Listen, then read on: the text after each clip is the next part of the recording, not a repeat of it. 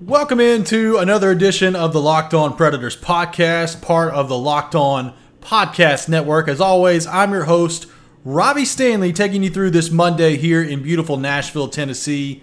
It's a good day for hockey. What a good day for hockey. We're going to get to that here in just a second.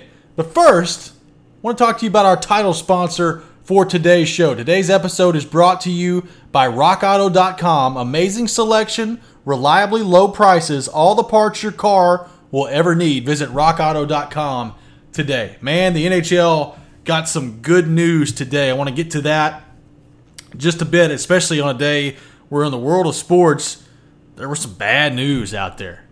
NHL came out earlier today and said that of the tests that they gave, I believe the time period was from July 18th through the 25th.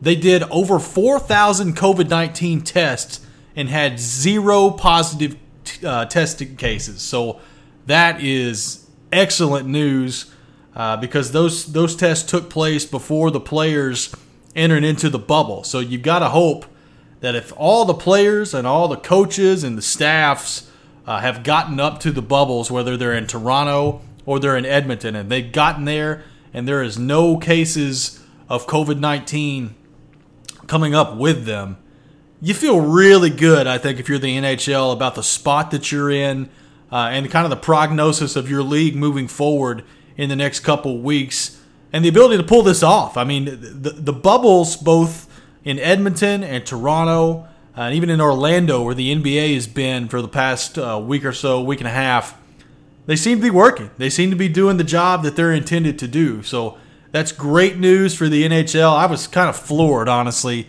when I saw that tweet. I think it was the NHL Public Relations account earlier today put out a tweet saying that they had zero positive tests. In fact, I believe the exact number of tests in that testing period were 4,256 tests to more than 800 players during that period from July 18th through 25th. So no positive tests to report from the NHL, and that's great, especially when you consider what else happened today in the world of sports with the Miami Marlins and the news coming out there that they've had 14 cases of COVID-19 go through their locker room. I think 12 of which are players and then 2 coaches as well. So the MLB's got a bit of a mess on their hands when it comes to trying to figure this thing out. And remember, I mean, you're in a different situation with the MLB and potentially as the NFL gets fired up here as well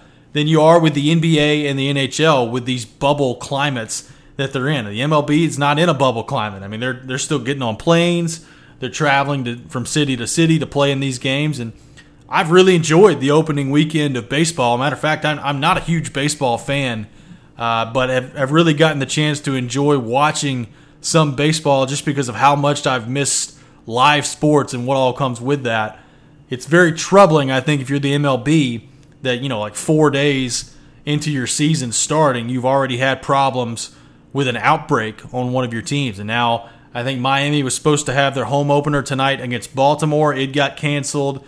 I believe the Phillies were supposed to host the New York Yankees. That game got canceled because Philadelphia played against Miami, I believe, yesterday, which is when they were tested. And then it came out today that it was positive. So you got to be really worried, I think, if you're a Phillies fan or just pretty much everybody, that maybe the Phillies test, they come back positive as well, or at least some of them. I hope not. I hope that's not the case. But I say all of that to say, very good news for the NHL that they come out today with no positive test for coronavirus. And I've tried not to get my hopes up for this, at least to the degree that I can, because I'm so excited for hockey. Much like many of you, I'm just so ready for hockey to come back. I was talking today with somebody inside the Predators organization, and I was just like, you know what, man? Like, I can't remember a time where I've been this excited to watch hockey, this excited about hockey coming back. And I think, a lot of that has to do with what we've gone through for the past 4 or 5 months, the quarantine, not having the ability to watch live sports, not having the ability to watch the sport that I love the most, which is the NHL and hockey. It kind of teaches you how much you appreciate things when you don't have them. So I'm really excited, but I've tried not to let myself get too excited and get my hopes up too much, just because I'm well aware in our climate today, things can change, on a dime, just rapidly like that. So today when that came out, when the NHL came out with those numbers, I allowed myself really for the first time to get very, very optimistic that this thing's going to get done, that this bubble's going to work in Edmonton, this bubble's going to work in Toronto, and we're going to be able to finish this NHL season. So I feel really good about that now.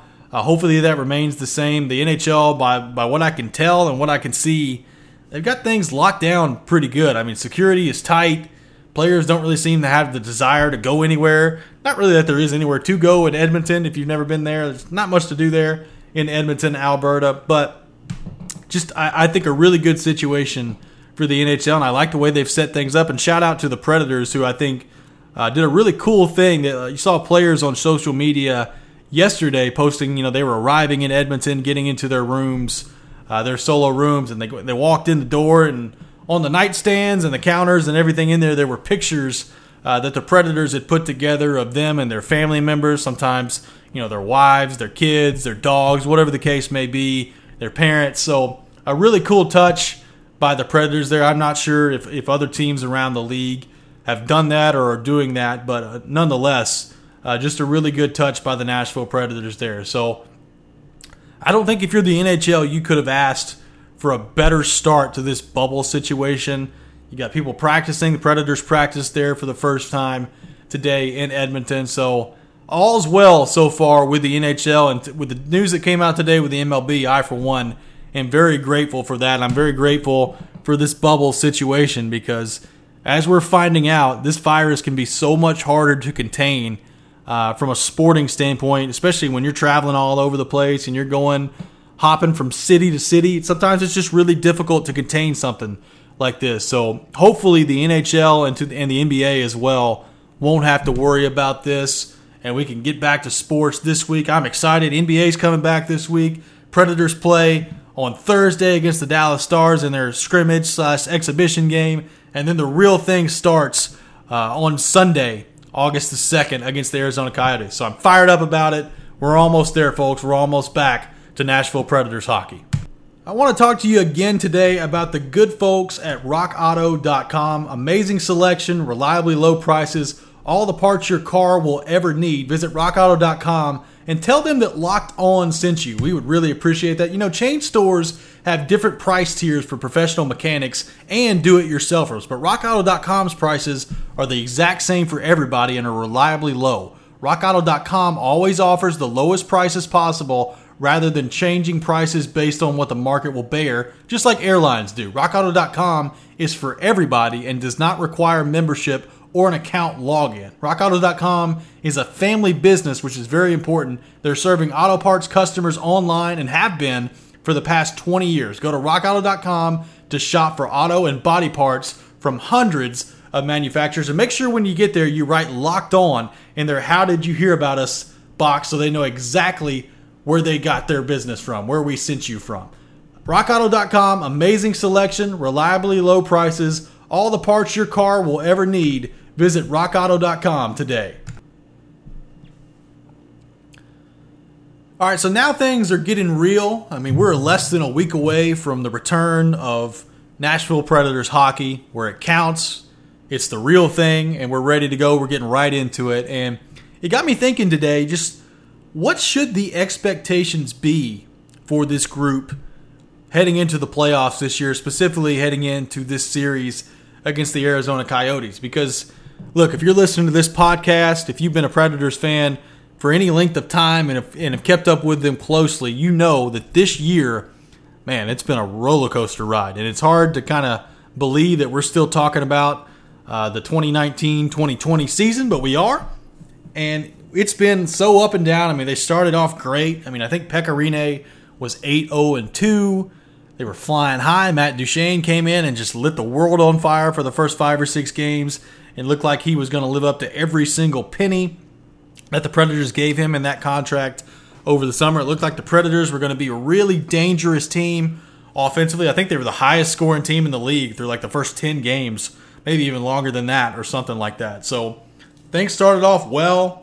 Then after that Halloween game against Calgary where they lost in dramatic fashion. Calgary stormed back in the third period. Matthew Tkachuk with a sick overtime finish between his legs.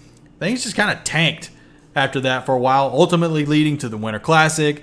And then a few days later, Peter Laviolette fired as coach of the Predators, replaced by John Hines. And then they feel like things maybe starting to turn around a little bit, and all of a sudden COVID hits, and we were paused, and all of a sudden 4.5, 5 months later, here we are about to resume this season. So you may think that, oh, hey, I still have the same expectations that I had heading into the season for this team, and that is to be competitive in the Western Conference and to compete for a Stanley Cup.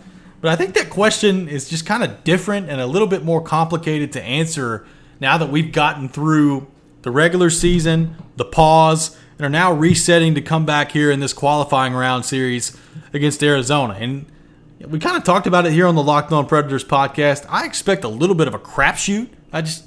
It's difficult to really know what to expect when you're heading back into an environment like this. I will say this, and I think I've said this a couple of times. I've talked about how important those big four are offensively with Forsberg and Duchesne and Arvidsson and Johansson. I'm not going to say that all four of them are going to come light the world on fire, but I'm pretty confident in saying that all four of them are going to be duds at the same time. I think at least two or three of them are going to figure out and pick it up close to the level that we've grown accustomed to them seeing. And if they do that, and everybody else plays, up to their potential or at least close to it, you're talking about a really dangerous Nashville Predators team. So I'm going to come out and say it. The expectations after this qualifying round, we'll get into at a later time because some of that's going to depend on, who they're matched up against, how healthy they are if they get through the qualifying round, how's the goaltending situation, are they able to remain free from COVID? Like, there's a whole bunch of different things that you've got to take into account here when kind of evaluating expectations. But they should beat the Arizona Coyotes. They absolutely should. And that's no disrespect to Arizona. I think they have some great pieces. Taylor Hall, Phil Kessel, Clayton Kelleher, Oliver Ekman-Larsson, Darcy Kemper. I mean, they've got some great pieces, I think. But the Predators are simply more talented than the Arizona Coyotes are as a whole. And I think the expectation, if you're a Predators fan, should be to win this series. I think if they don't, you have every right to be disappointed. Even with the pause, even with the break that they have, they're on the exact same footing that Arizona is on. And I think with the experience the Predators have, with how most of this core has been together for a pretty long amount of time now and have played a lot of games together, not only a lot of games, a lot of high-pressure, meaningful games together. I think this is a situation in this bubble that's got to count for something. When you're playing in high-pressure situations and you have experience doing that together. Sometimes I get tired of the experience talk. I think that's one of the most overblown things in all of sports. Generally, not always, but generally, the most talented team is going to win, regardless of whether or not you have experience. It's all about the horses you bring to the table. And most of the time, in all professional sports, the most talented team is going to win, especially over the course of a 7-game series. Every now and then that's not the case, and that's fine.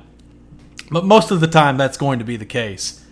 I think experience this time around in this situation does count for something, probably more than normal. And I know no one has experience in dealing with this specific situation of going into a bubble and leaving your family behind and not being able to go anywhere. I get that. Nobody has experience with that.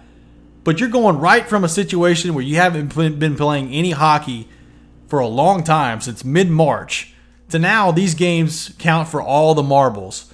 And I think teams that have played in some of these high-pressure games that can keep their poise about them, that can make sure they're not out there taking stupid penalties, they're not doing things that are reckless, putting your team at a disadvantage, I think that will really help when the games fire up for real. So that should favor the Predators in this matchup against the Coyotes. We'll see whether or not they can take advantage of it once things get rolling on Sunday. All right, so we've gotten through camp. Game 1 of the series against Arizona is only days away now, and a lot of you, I know, are following the goaltending situation very closely. And I've gone on record here on the podcast saying that I think if the Predators make any sort of run of consequence, they're going to need both goaltenders at some point. And by the way, they've also brought Connor Ingram and Troy Grosnick with them to Edmonton inside the bubble. So 4 goaltenders in total on the trip with the Predators. You want as many goaltenders there as you could possibly have in this situation. So good on them, I think, for bringing both goaltenders. But I think at some point, you're going to have to make a decision, obviously, for Game 1 if you're John Hynes. And to me, like I said, I think you're going to need both as they go throughout the playoffs here. But if I had to name a Game 1 starter right now, I'm going UC Saros. I am. Just based on the way he was playing at the end of the year before the pause, and based on what I've seen in training camp and what many others have seen in training camp, I think Saros is just playing better right now. At this point in his career, I think he's the better option to go with. So that's not a slight to Pekka Rinne. We all know that there's still moments where he looks like the same goaltender, that elite goaltender that we've always seen. And I wouldn't put it past him in these playoffs at some point to steal a game for the Predators, or maybe steal a couple of games for the Predators. But right now, if I'm forced to pick a Game 1 starter against Arizona, I'm going with UC Saros. I just like his confidence in net right now. I like the way he's seeing the puck. I like the way he's moving. And I realize the latest information of what I have to go off of is the things I've seen in practice, or the things I've seen, watching the scrimmages on, this virtual platform that they've put out there. I understand that, and that's not the perfect tool for evaluation. But when you couple that with how he was playing before the break, and couple that with the fact that Pekka Rinne is 37 years old, I think it would be asking a lot for him to pick up the mantle and carry them all the way through the playoffs anyway, just from a physical standpoint. My Game 1 starter would be UC Saros. And I don't know this. I have no inside information on this whatsoever, so this is purely speculation from me. I anticipate that once Game 1 comes around on Sunday, if everybody's healthy, UC Saros will be the starter. I just think that's the information that I've come to, or excuse me, not the information, the conclusion that I've come to. And I think that's the conclusion that the Predators coaching staff is going to come to as well. And Joe Rexrode, who I was with earlier this morning on Morning Drive on ESPN 102.5 The Game. By the way, we're back each weekday morning from 6 to 10 a.m. on 102.5 The Game. So make sure you tune in. We talk a lot of hockey on that show as well. But he brought up a great point. Maybe it's easier if you've got to make a switch. It's probably easier to go from Saros to Rinne than it would be from Rinne to Saros. And I know some of you hear that and you're like, who cares about easier? I mean, they're professional athletes. You just got to be a big boy and handle it. I understand that. Trust me. I get it. To a certain degree, I agree with you. But I do think, just from a psychological standpoint, if you have to pull Saros in favor of Rinne, I think that's more of a comfortable position to be in as a coach than if you trot Rinne out there, he struggles in Game 1, and you've got to yank him, put him on the bench, and then ride UC Saros from there. So, like I said, you're going to need both. There's back-to-back situations. It's a compressed schedule, but I'm going with Game 1 starter UC Saros. Tell me your thoughts. Do you agree? Do you disagree? Let me know on Twitter at @RStanleyNHL. You can also tweet us at @LO_Predators for our Locked On account on Twitter as well. Who should start Game 1? Give us your thoughts there on Twitter at either @RStanleyNHL or at @LO_Predators. That's going to do it for us today here on the Locked On Predators podcast. Really appreciate you joining us. Stay with us, folks. We're almost there. Hockey is almost back. And what a glorious day, what a glorious week it's going to be once we finally get there and hockey officially makes its return. I guess you could even count Thursday with the scrimmage game against the Dallas Stars. Looking forward to it. We'll see you tomorrow here on Locked On Predators.